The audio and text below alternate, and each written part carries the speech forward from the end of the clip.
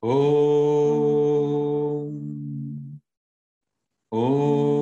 Sahana Bhavatu Sahano Bhunaktu Sahaviryam Nirvavahai Tejasvinavaditamassamavid Vishavahai. Om Shanti Shanti Shanti. Welcome everyone to today's class. Are there any questions from previous class or previous classes? You can pick them up.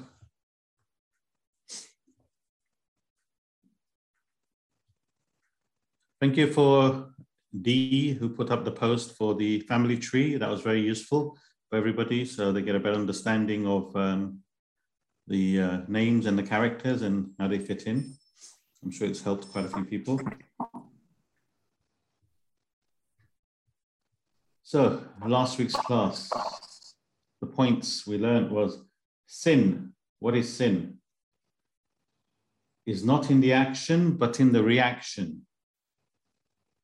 When you perform an action, does it cause mental agitations? You can't say an action is good or bad. You can't label it good or bad. It's bad if it causes agitations, otherwise it's fine. As I said, to be cruel, to be kind. It's the intention that matters, not the action.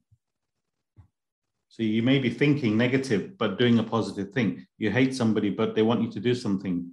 You do it for them. But internally, you're thinking, oh, I hate this person. Why am I doing it for him? So the intention, it's the intention that matters. You're creating sin. No, it's not the action itself. A person eats a nice, lovely, meaty rabbit. He enjoys it. What a lovely piece of meat. He does not sin. No agitations. But a person understands that it's wrong to kill an animal. They're all God's creatures. It's wrong to kill and eat it. He commits sin. Action is the person who kills and eats it doesn't commit sin. Yeah, so loudly. And look this way. Where does cause and effect come into sin? Because you might think it's all right to kill someone, but it is still a wrong act. Absolutely. And you have to pay a price for that. Absolutely. You might not be agitated. Very good question. It's one that I was expecting someone to ask. Did everyone get the question? Did everyone hear her? So what if someone kills someone? Where does cause and effect play? That's the extreme, but... Yeah, you kill somebody, you eat this lovely rabbit. What about cause and effect, she's asking? Surely that has to play a part, and it does. Karma plays its part, regardless. Cause and effect, you kill someone. It may be the correct thing to do, but karma will play its part. Cause and effect will play its part. That no one can change. Does everyone understand? Gerald, does that make sense? Yeah. You may not sin, but you're still causing harm and doing a negative action. Yeah, Gerald. So what we're saying is, if you are in the army, for example, and you kill someone, it's your duty to kill someone, that will still cause a negative action. So it will cause a negative action. You know, soldiers come back and they have, what's that symptom? Post-traumatic stress order, agitations of the mind. That is because they have committed those atrocious killing people. We're not labeling it as right or wrong, good or bad, yeah? But the effects of that killing creates the mental agitations. That's why they go through these post-traumatic disorders. There's nothing you can do about it. But surely if if that's your duty and that's your obligation, surely you shouldn't be developing karma for it, right? Yeah, but based on whose perspective are we looking at? You see, you know, army's told to kill, but the general may have other ulterior motives. The leader.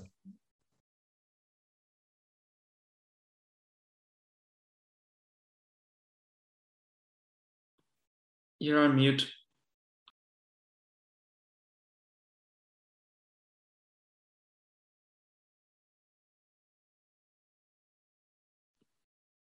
You're still on mute, Anikita. I haven't done anything.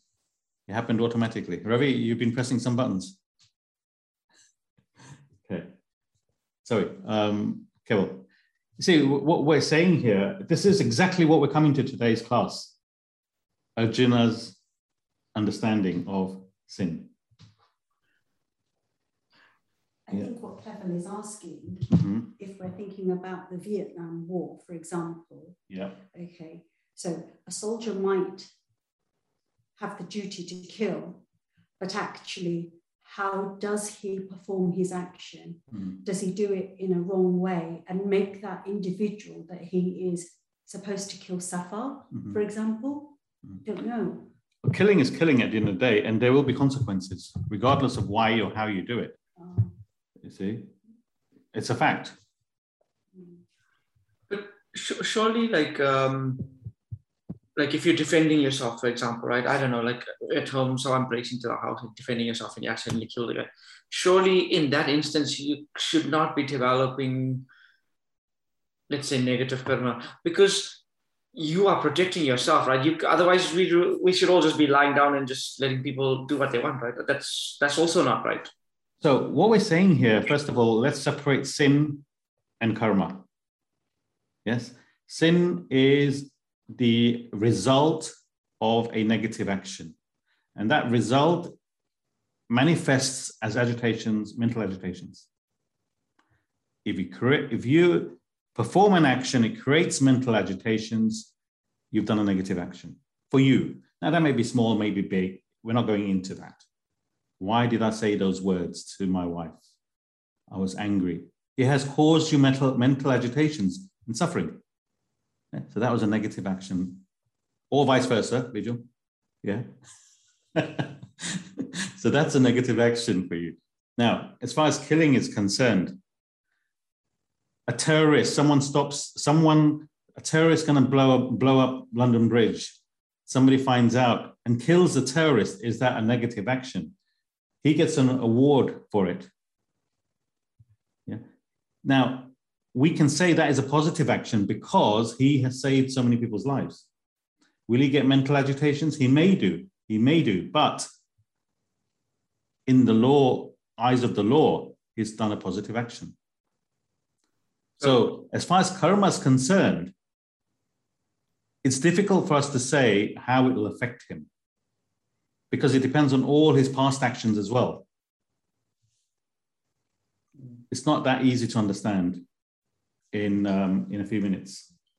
Yeah. So he's doing something for the greater good. So I understand what you're saying. You're saying the sin is separate, which makes sense, right? Like whether you're killing someone for the right or the wrong reason, you might still have mental agitation, right? So that's the sin part. Yeah. Karma part is still sort of a bit shaky for me because surely, like, I feel like it feels that the person who is killing someone that's about to bomb London Bridge is doing the right action and the right. Absolutely.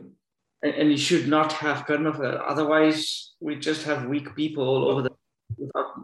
We're not saying it's a negative karma. We're saying it will affect his karma in the future. If it will affect it positive or negative, we can't say. That's the point I'm making. Because it's based on all his past actions. So we don't know what other past actions he's done, negative or positive. So karma is the result of your action in the future. So we're not here to say what will happen. But let's leave it at this because as we get into the Gita, we will be talking about karma. Krishna will be talking about karma. So let's listen to him talk about karma and what he says. Is that okay, Keval? Because this is a whole class and we may not get to a conclusion, but let's wait till Krishna, what he says. Is that fair enough? Okay. Good. Any other questions? So, sin. Arjuna believes destruction, killing is sinful. So that's why he says, I won't commit this terrible action. It's sinful. But he needs to see the bigger picture. As we said, if you kill a terrorist, you're doing service to your country. Arjuna doesn't understand. He has to perform this service for his country. So Arjuna continues to put his argument to Krishna of all the reasons why he should not fight. And he's hoping Krishna will agree with him. He's hoping that he will advise him that he's right. But Krishna doesn't say a word. He just listens. In the last topic of this chapter, which is what we're covering now, Arjuna is completely dejected and he collapses on the battlefield. See, Arjuna's case, his whole argument is based on ignorance, meaning lack of knowledge. When we use the term ignorance in these classes, it means lack of knowledge. Yeah, that's all it means. In Arjuna's case, his whole argument is based on ignorance, meaning lack of knowledge. So what he is saying has no value. In fact, the only way to bring righteousness back to the kingdom is to kill the source of unrighteousness, which is to kill the Kauravas. And from chapter 2, Krishna gives him the knowledge to remove his ignorance. And from that, we also benefit. Since everything we do in life is also from the base of ignorance. Everything we do in life is from the base of ignorance. Some of you may say, well, what do you mean by that? Any idea what is meant by the fact that we are all acting from the base of ignorance throughout our life? What does that mean? We're all acting from the base of ignorance. All of us. What does that mean? Any ideas?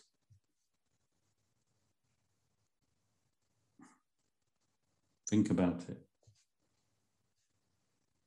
We say Arjuna is acting from the base of ignorance, and I say that we are all acting from the base of ignorance. What does that mean? Meghna? Is it that we don't, from the beginning, we don't know anything until we know it, or until we learn it? Yes, we can say that. Knowledge removes ignorance. Absolutely. But the fact is, we haven't received the knowledge yet. So we're all still acting from the base of ignorance, correct, Meghna? Okay, so what is this ignorance? What is it that we need to know? Keval? I was going to say, I think we're ignorant until we become self-realized, right? Absolutely. So we're all in that state of not being self-realized, which is why we act from ignorance. So the ignorance is what? Our desire. Our desires. Vanita? Not knowing the self, isn't it? Not knowing the self. Ultimately, yes. But if you think about the basics, yeah, we don't know where we come from. We don't know why we're here. How long we're here for. We don't know when and where we're going from here. And what do we say? Yes, I know. What do we know? So everything we're acting is based on ignorance because we don't know the fundamental answers to these questions. So what are we doing here? I don't need an answer for that, but so anything we do in life is from the base of ignorance. This is what Krishna understands. You have no clarity, no understanding about life. The value you put is your own value or what society puts.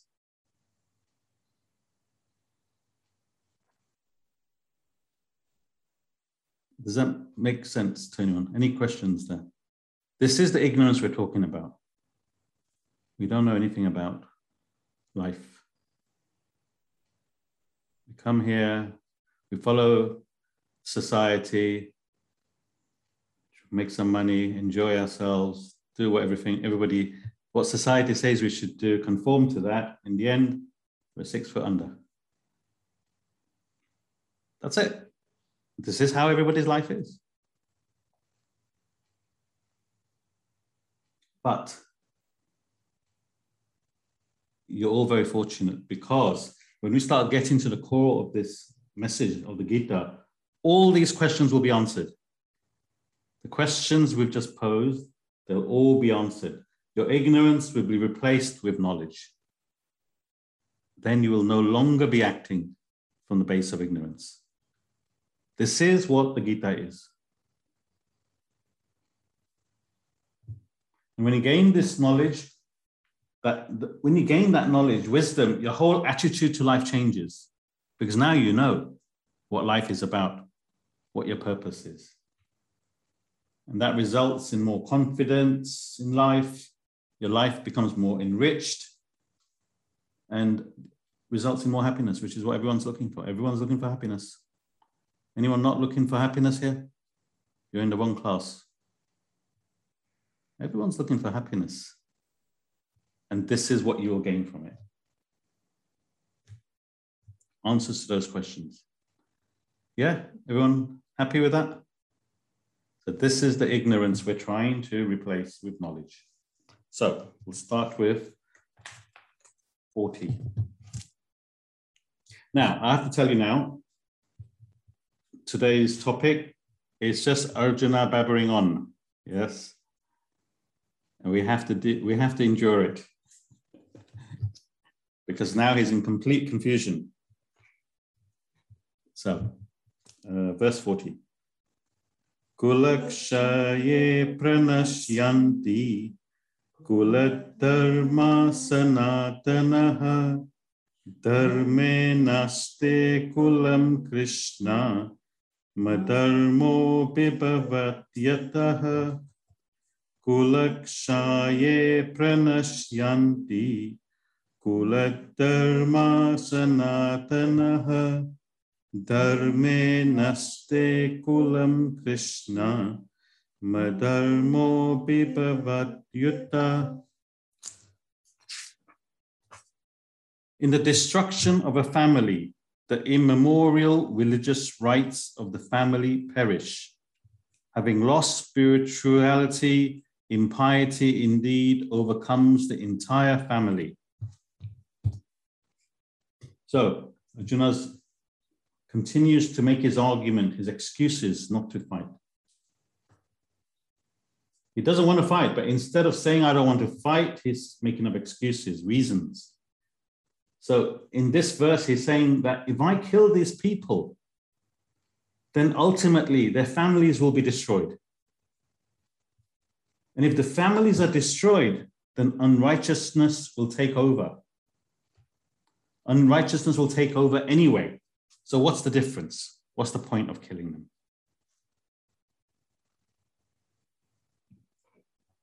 There's unrighteousness in the society now. If I kill them, it's not going to change.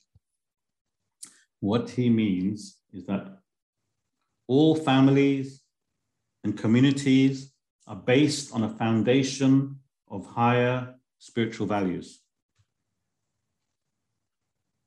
based on certain traditions. And what he's saying is that these will be lost if these people are killed.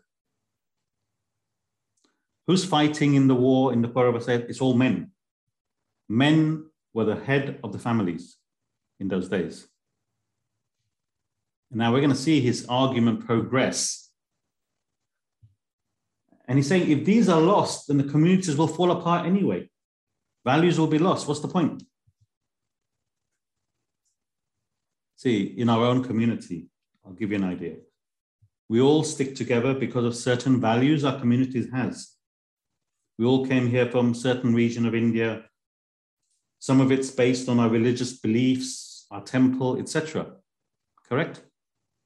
Now, the new generation, they're not following that tradition and values. What is happening to our community is drifting apart, isn't it? It isn't the same as what it used to be. We're not saying it is right or wrong, better or worse, but it's a fact. These are the values we're talking about. As the elders pass away, the values get reduced. Those higher values are no longer followed. This is what Arjuna means. He's talking rubbish, but that's what he means. Yeah, any questions? Okay. Arunabhin? The last topic, covering verses 40 to 47, describes the confused and confounded state of Arjuna. How, totally depressed, he casts away his bow and arrow and collapses on the battlefield. The survival or destruction of a community depends upon the values and traditions that it cherishes and lives by. Families which follow noble values handed down through generations from time immemorial maintain the high traditions vital to the community. Families grow from the roots of their values and traditions. A community then rises up and blossoms out of these family roots. When values and traditions decline, families will be destroyed.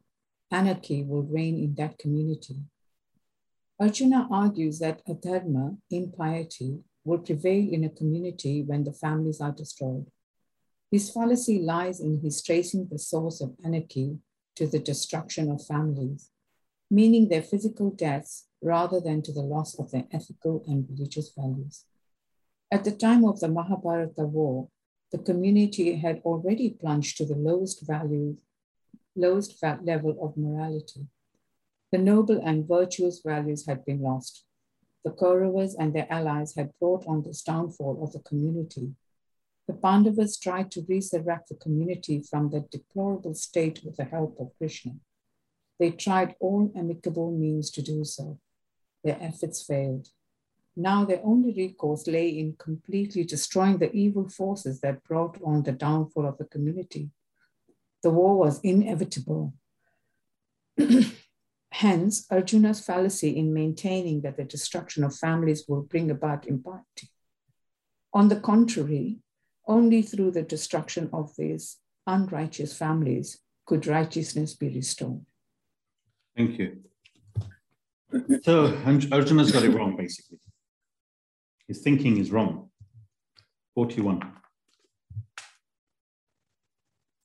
Adharma bibhavat Krishna pradushyanti kulastriyaha strishu dusta suvashneya jayate varna sankharaha.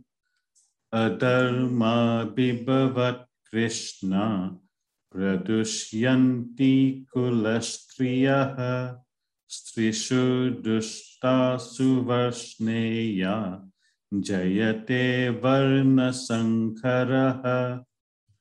By the prevalence of impiety, O Krishna, the women of the family become corrupt. Women being corrupted, O Varshneya, there arises intermixture of castes. He's jumping to conclusions again. Building on this wrong argument, Arjuna states that as a result of this sin of killing these people, women will become corrupted. There'll be intermixture of castes. When ignorance is at the base of an argument built upon it will be faulty. So Arjuna's argument is faulty. The consequences that Arjuna is saying will happen cannot be the result of a war based on righteousness. It's already plunged. Society has already plunged to the depth. And in the last minute, Arjuna is stating that the war will not eliminate unrighteousness. It's not going to make a difference, he says. He doesn't know what he's talking about. He refers to the caste system. There'll be intermarriage in castes. So, caste system we covered basically. So, every human being is made of 3 temperaments, all of us. Sattva, Rajas, Tamas. I'm going to explain how the caste system was created.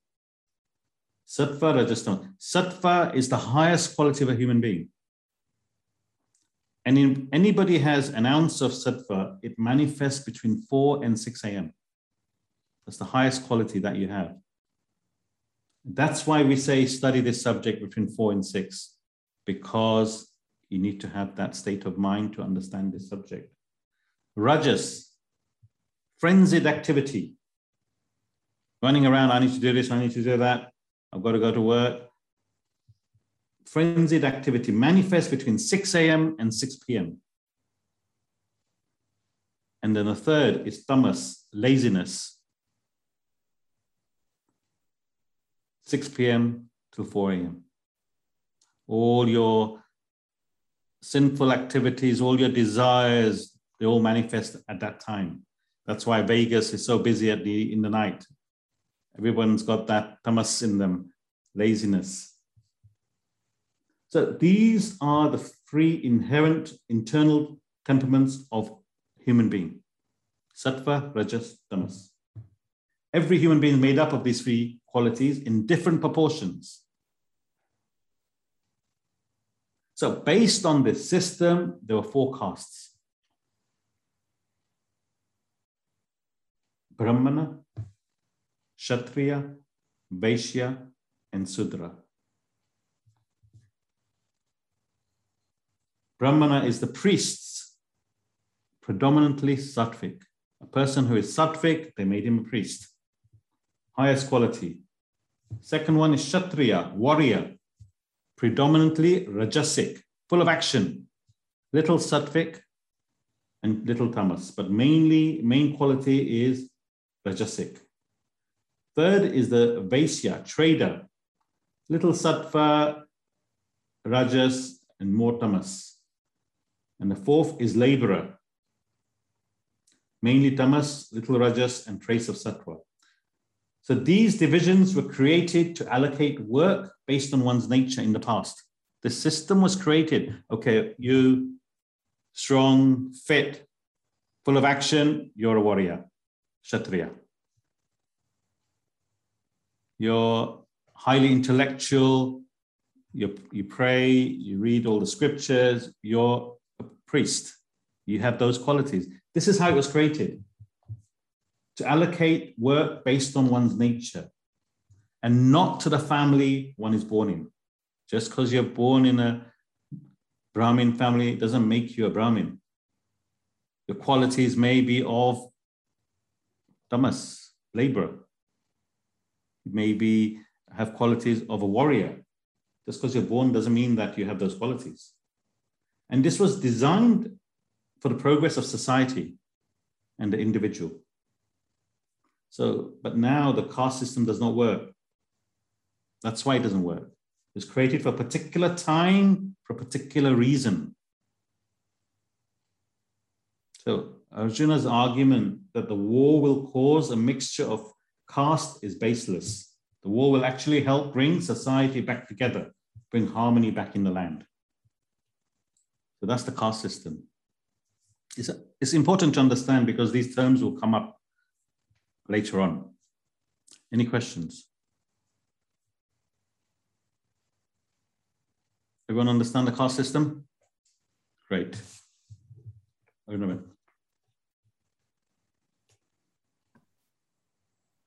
With the ignorance as the base, all arguments built upon that base will be faulty. Arjuna starts his arguments with the consequences of destroying the family. With the loss of the family, he says, their immemorial religious rights will perish. From that, spirituality will be lost and impiety will overcome the entire family. In this verse, he said impiety will bring about corruption among women and lead to intermixture of castes. Arjuna's entire argument traces back to his objection to fighting and destroying his kinsmen in the war. Can all these consequences stem from waging a righteous war? At the time of the war, the community had fallen deep into impiety. Immorality and corruption were the order of the day. The Pandavas conceived and prepared for the Mahabharata war solely to combat and conquer unrighteousness. The very theme of the conflict was to resurrect righteousness in the country. For virtue to prevail over vice, to achieve this end, Arjuna had solemnly pledged to fight and destroy the vicious Kauravas and their accomplices. After thorough consideration, he was determined to plunge into the inevitable fratricidal war. Now, at the very outset of the war, he seems to completely reverse his former pledge. He tries to convince Krishna that waging the war will produce rather than eliminate unrighteousness. Arjuna speaks of the intermixture of castes. The caste system of the Hindus is based on the three temperaments called tamas, rajas, and sattva.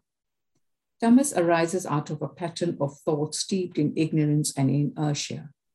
A person in the tamasika state is indolent, indifferent, and indisposed to activity. Rajas is born out of a passionate, desirous, agitated thought pattern. A Rajasika person has a restless mind and vacillating emotions. Ever bristling with desire-prompted activities, he involves himself completely in the affairs of the world. The state of sattva comes from a pattern of thought that is equanimous, serene, and poised. A sattvika person is contemplative. With a mind rooted in the supreme truth, he remains detached from the worldly transactions and excitements. Arunaban, missed the next paragraph, please. I've already covered that. Yeah. Arjuna fears that the war will cause intermingling of castes and disruption of society. His arguments which point to such a conclusion appear baseless. In fact, the war aimed to reconstruct a disrupted society and bring about harmony in the country. Thank you.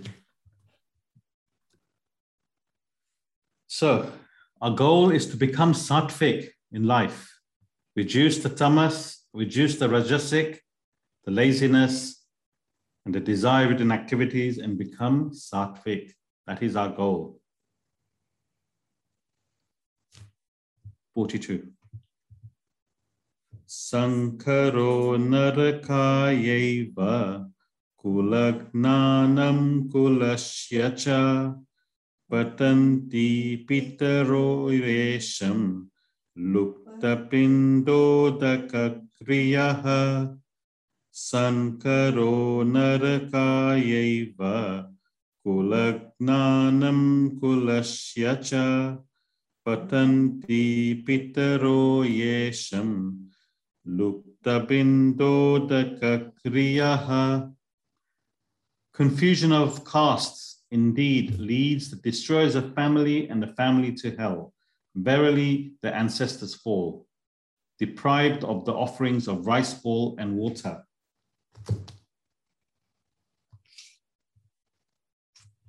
Not really important to understand this verse. Arjuna continues his emotional blabbering. And when someone is in this state, not everything they say makes sense. And this is exactly what this verse is. In class, Swamiji doesn't even cover this verse. Doesn't even bother explaining the verse. How can you explain someone who's talking nonsense if there's no message? But Arjuna is saying that the intermixture of castes will then lead those who destroyed the family and that destroy itself to hell, himself. Say, I'm going to go to hell if I do this. He's thinking so far ahead. If I kill these people, their families will have no values. They will marry different castes. Society will fall and I will go to hell. That's what he's saying. What is heaven and what is hell? Anyone? What is heaven? What is hell? And Vanita. It's not a place, it's your state of mind. State of mind. They are not geographical places. Heaven up, God is in heaven, and the devil is in hell at the bottom. It's not that. These are all, it's a mental state. When the mind is peaceful, you're in heaven. When the mind is agitated, you're in hell. That's what it means. Arjuna says, who will do the religious rituals for the ancestors? They have died. Superstitious beliefs of the time. And he talks about rice ball offerings. This is a ritual, a ceremony which carries significance for the performer of the ritual. The ritual serves as a reminder of the value and virtues that the deceased father of a family lived by and guided others by, as well as a mark of respect for the deceased. So when someone passes away, your father, mother, the values they had, you do a yearly ritual to remember those values. Who's going to do that, he's saying? Non-performance of these ceremonies is taken as a disregard of these qualities. Once again, as we said, Arjuna is just talking from an emotional perspective. It doesn't make a lot of sense.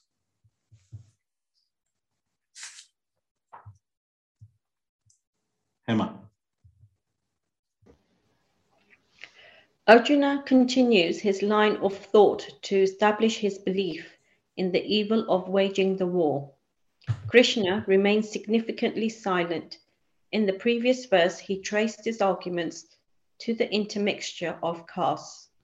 Here, he states that the confusion of castes will lead both the destroyers of the family and the family to hell. Arjuna's shattered mind and incoherent statements expose some of his superstitious beliefs. These beliefs were obviously prevalent in the society at the time. Even today, ignorant people believe that hell is a realm of punishment where evildoers go after death. In fact, hell and heaven are not geographical places. They merely indicate the states of the human mind. When the mind is tortured by agitation, suffering, and sorrow, it is said to be in hell.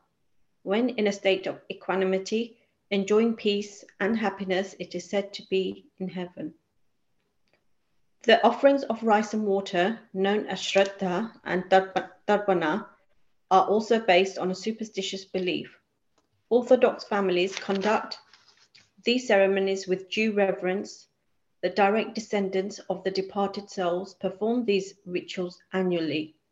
They believe that the spirits of these ancestors will suffer a fall in their worlds if denied the offerings of food and water. Arjuna fears that these rituals will be lost if the descendants are killed in the war. The Shraddha and Darbana ceremonies are no doubt sacred, but they have virtually lost their significance. People have been conducting these rituals mechanically without understanding them, much less following the principles for which they stand. In the joint family system in India, the patriarch is revered and respected for the high principles by which he lives and guides the family. When he dies, his descendants try to emulate him by adhering to his great virtues. The annual ceremony is a mark of respect to the ancestor and to the virtues which he hands down to succeeding generations. It also serves as a reminder to the new generation to continue on the path of virtue paved by the elders. Non-performance of the ceremony is taken as a disregard for these virtues and symbolically referred to as a fall or failure of the mains. Thank you, Hema. A lot of rituals that we conduct, they're merely mechanically done these days. We don't actually know why we're doing it. We don't understand why we're doing it. Rituals were created because people lost this knowledge. So one day when you're doing a ritual, you might say, well, why am I doing this? What's the meaning of this? And when you question it, then you get to this knowledge. But most people just do it mechanically, passed down. So it doesn't really have any value. If you don't know what you're just doing something for the sake of it, with no understanding of why you're doing it. What are you going to gain from it? Any questions? Okay, 43. Dose te kulagananam varna sankhara karakahai utsadyante jatid dharmaha kuladharmascha sasvataha dose re te kulagnanam varna sankhara karakahai utsadyante jatid dharmaha kuladharmascha sasvataha. By these misdeeds of the destroyers of family that cause intermixture of castes, the eternal religious rights of caste and families are destroyed. Once again, this is Arjuna talking nonsense about what may happen if he kills them. Having given such arguments, Arjuna sums up. He says, the wrongs by those who destroyed the family will annihilate religious rights of caste and families. We've already covered this. It's caught up in confusion. His thought flow means he's saying that the intermixture of castes, people get married, could be caused by loss of family, will destroy the already destroyed family's religious rights. Once again, as I said, no need to explain. He's just talking nonsense. See, actually, in the whole of chapter 1, there is no message to explain. We have to bear with the ramblings of Arjuna. The deepest message of chapter 1 is, anybody? Krishna remains silent and unmoved. Sorry, Shashi, I didn't see your hand. Krishna remains silent. Throughout the whole of chapter 1, Krishna doesn't say a word. That's the deepest message from chapter 1. Someone is rambling on, you stay silent. Let them ramble on. Let them say whatever they want to say. When they've finished everything, you ask them, is there anything else? Nikisha? That's the message from chapter 1, yes? Remember that. Let them carry on.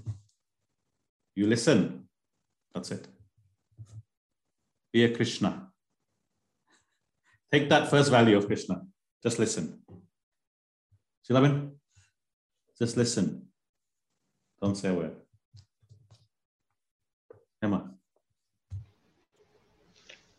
It is interesting to examine Arjuna's line of thinking. Following are his statements from verse 40. Verse 40. Destruction of family will lead to annihilation of family religious rights, which will result in impiety in the family. Verse 41.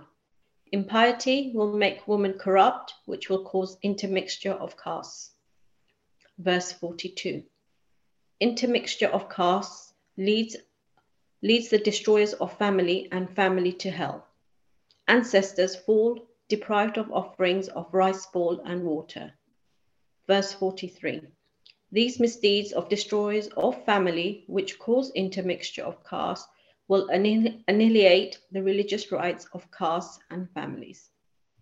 Arjuna starts his arguments by stating that the annihilation of family religious rights will cause intermixture of castes. Here in this verse, he sums up with the statement that intermixture of castes will result in the annihilation of family religious rights. He appears to be caught in a quagmire of thoughts. The confusion and disarray of thoughts is the result of extreme mental stress. Krishna understands Arjuna's psychological condition and remains unmoved by his battery of arguments. Just waiting. Krishna's just waiting for Arjuna to finish. 44. Utsanakula dharmanam manushyanam janadana narake niyatam vaso bhavatit yanushruma utsana kuladharmanam manushyanam janadana narake niyatam vaso bhavatit yanushruma. We have heard, O Janadana, that men who have lost their family religious rights dwell in hell for an indefinite period. Something he's heard. Arjuna, something he heard. He says, men who lose religious rights dwell in hell, I hear. And it's for indefinite period, he's telling Krishna. Like I said, he doesn't know what he's talking about.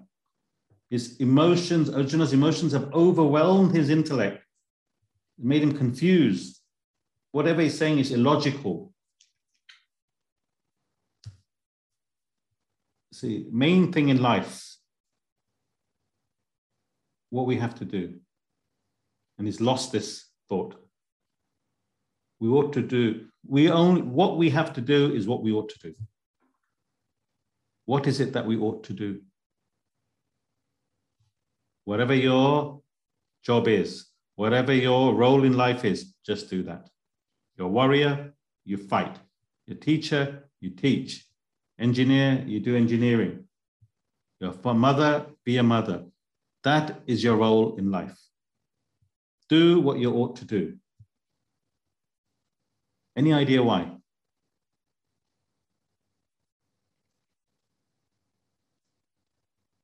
Shashi. That's your duty. Your duty, yes, and your obligation. Yeah. Anybody know the deeper reason? Vanita? Is it based on your vasanas that you chose to be as the role in that life? So that's, you have to fulfill that to fulfill your vasanas. Absolutely correct, Vanita. Well done. You're born with certain vasanas. Your goal is to exhaust those vasanas so you can reach moksha, self-realization. Just follow those vasanas and exhaust them by doing what you ought to do. Whatever your vasanas are, do that.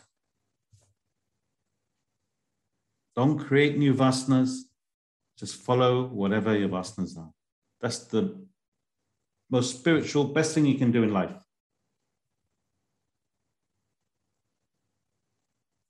Vasanas for dentistry, Meghna, fulfill that vasana. Be a dentist. Be the best dentist you can.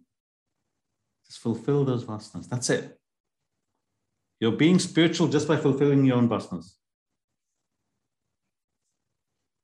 So Arjuna is a warrior. Instead of talking nonsense, he should just be fulfilling his duty and fight. That's what we can learn from that. Any questions? Yeah, good.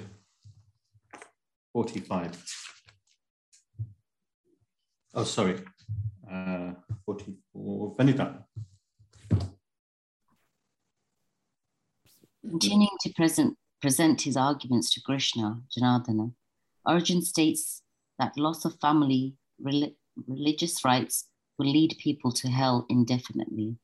He reiterates his statement from verse 42, only adding that the duration of stay in hell would be indefinite. Here again, Arjuna manifests further emotions.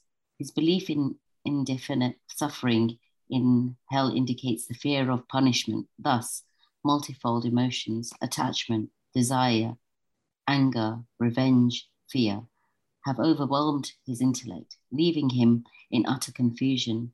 As a result, his statements lack all reason or logic. Arjuna has been harping on the world of Kuladharma, which means family religious rights. He fears that the religious ceremonies and observance will all be lost with destruction of families in the war. And with the loss of religious rights, people will be doomed to the worst disaster. Arjuna does not seem to realize that religious ceremonies and rituals only signify true religion.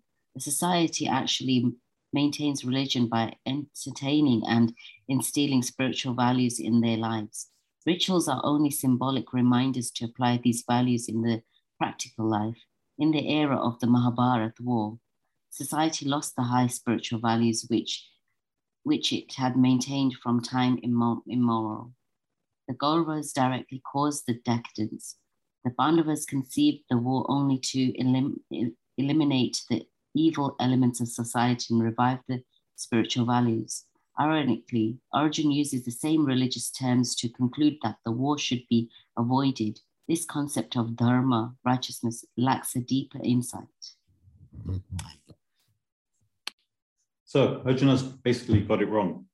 He has to do his duty and fight. That's it. 45.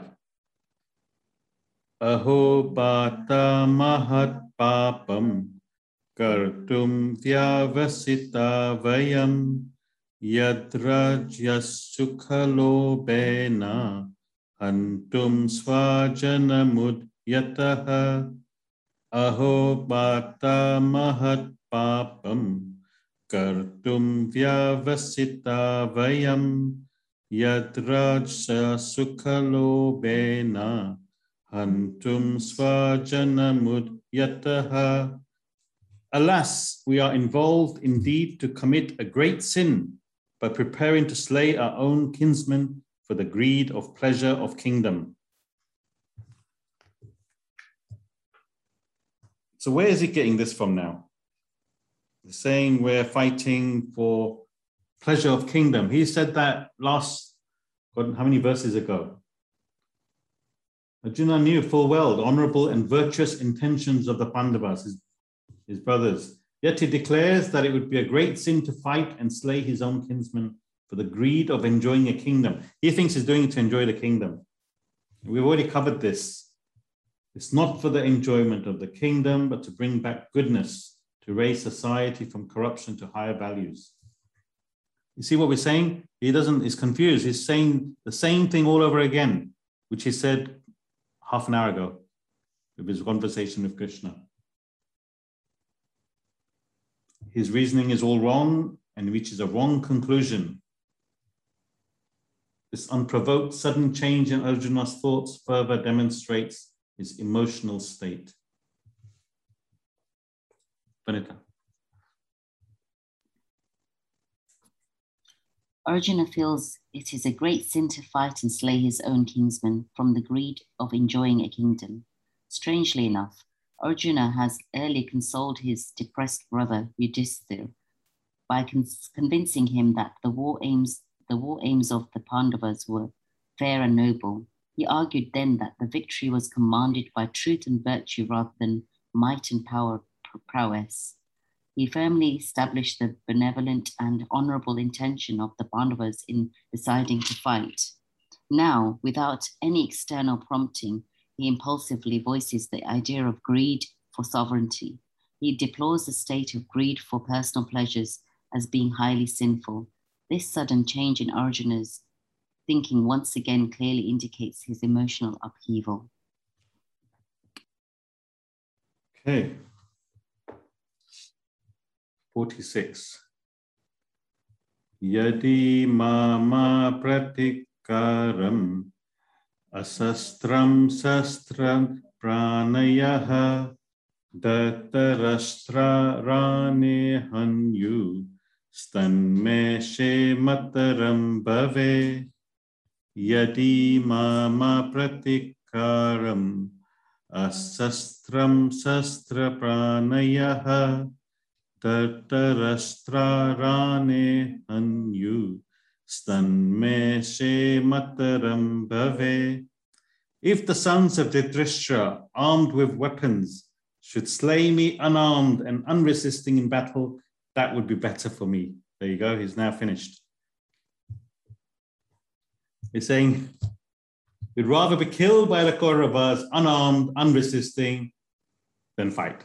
So he's reaching the end of his conclusion now. And he's saying, just kill me, it's all right. He's a warrior, one of the top warriors in the country. How many awards he's had? It's like Mike Tyson saying, I'm just going to stand in the ring, punch me until I fall down. So this is the state, his mental state. False renunciation and sacrifice. He thinks he's doing it for the greater good. True sacrifice arises from within one's personality, not from outward situations or circumstances. He thinks he's giving up his life for good. He thinks he's reached high spiritual development, but it's not true. It's just a state of his mind, highly emotional. So what we should understand from the state of Arjuna is that such a great warrior, a great person could fall into this mental state. When the mind and its emotions take over and he loses all clarity, this is what we should understand from this. Where you can go from where to where in such a short time. Mental state. You've all experienced it. It can happen to anyone. We're coming to the end of his talks. Ravi.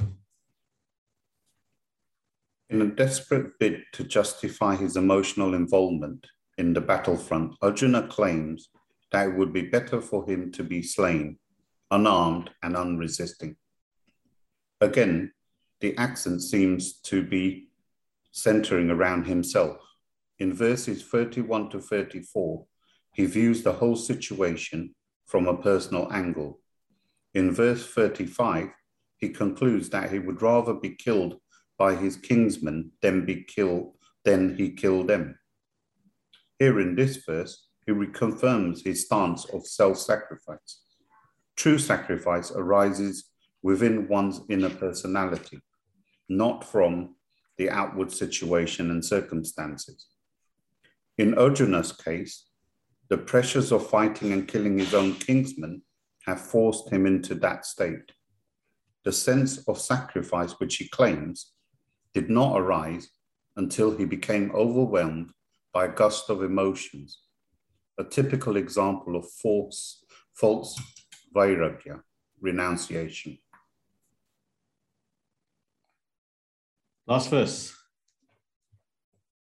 Sanjaya uvacha eva mukvarjuna sankhye ratho pashta upavishat vishya sasaram chapa. Sorry, I've said that.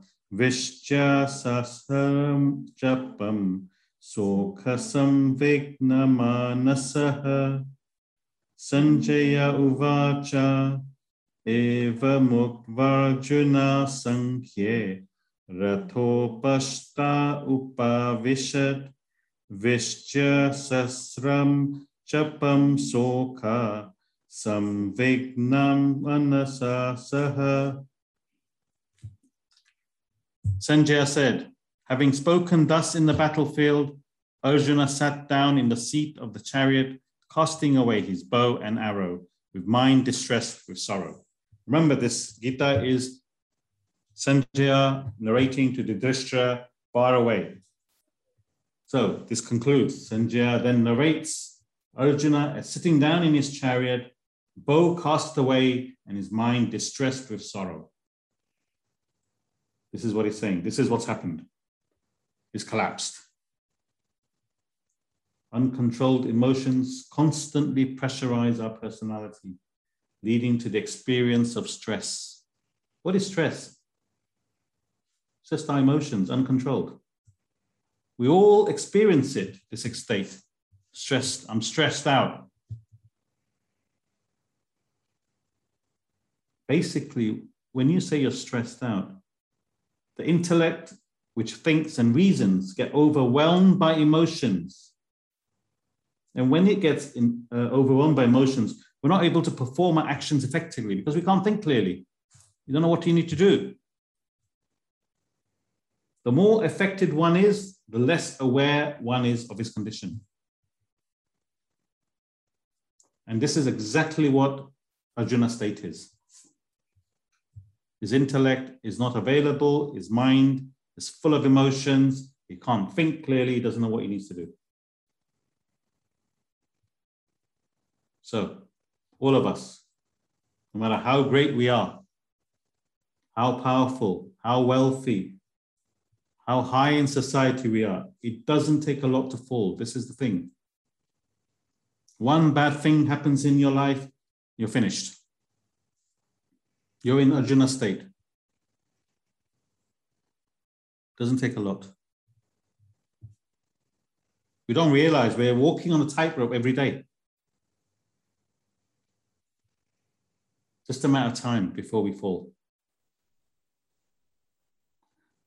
So when Krishna gives out the knowledge to Arjuna from chapter 2, some of it in the next class, when Krishna gives out the knowledge to Arjuna, it lifts him to such a state that he overcomes all his emotional issues and he fulfills his obligation, kills the Kauravas and wins the war, bringing righteousness back into the world. So that's why we need this knowledge so that we live life to the fullest. And when something bad happens to us, when we fall, we're able to pick ourselves up quickly from that state. This is how the knowledge helps you. You will fall, but how quickly can you get up? Some people never get up. So this knowledge will help Arjuna. When Krishna wakes Arjuna up and gives him this knowledge, it allows him to function and fulfill his obligation. Similarly, when we fall, this knowledge will help us to recover and fulfill our obligatory duties. Any questions?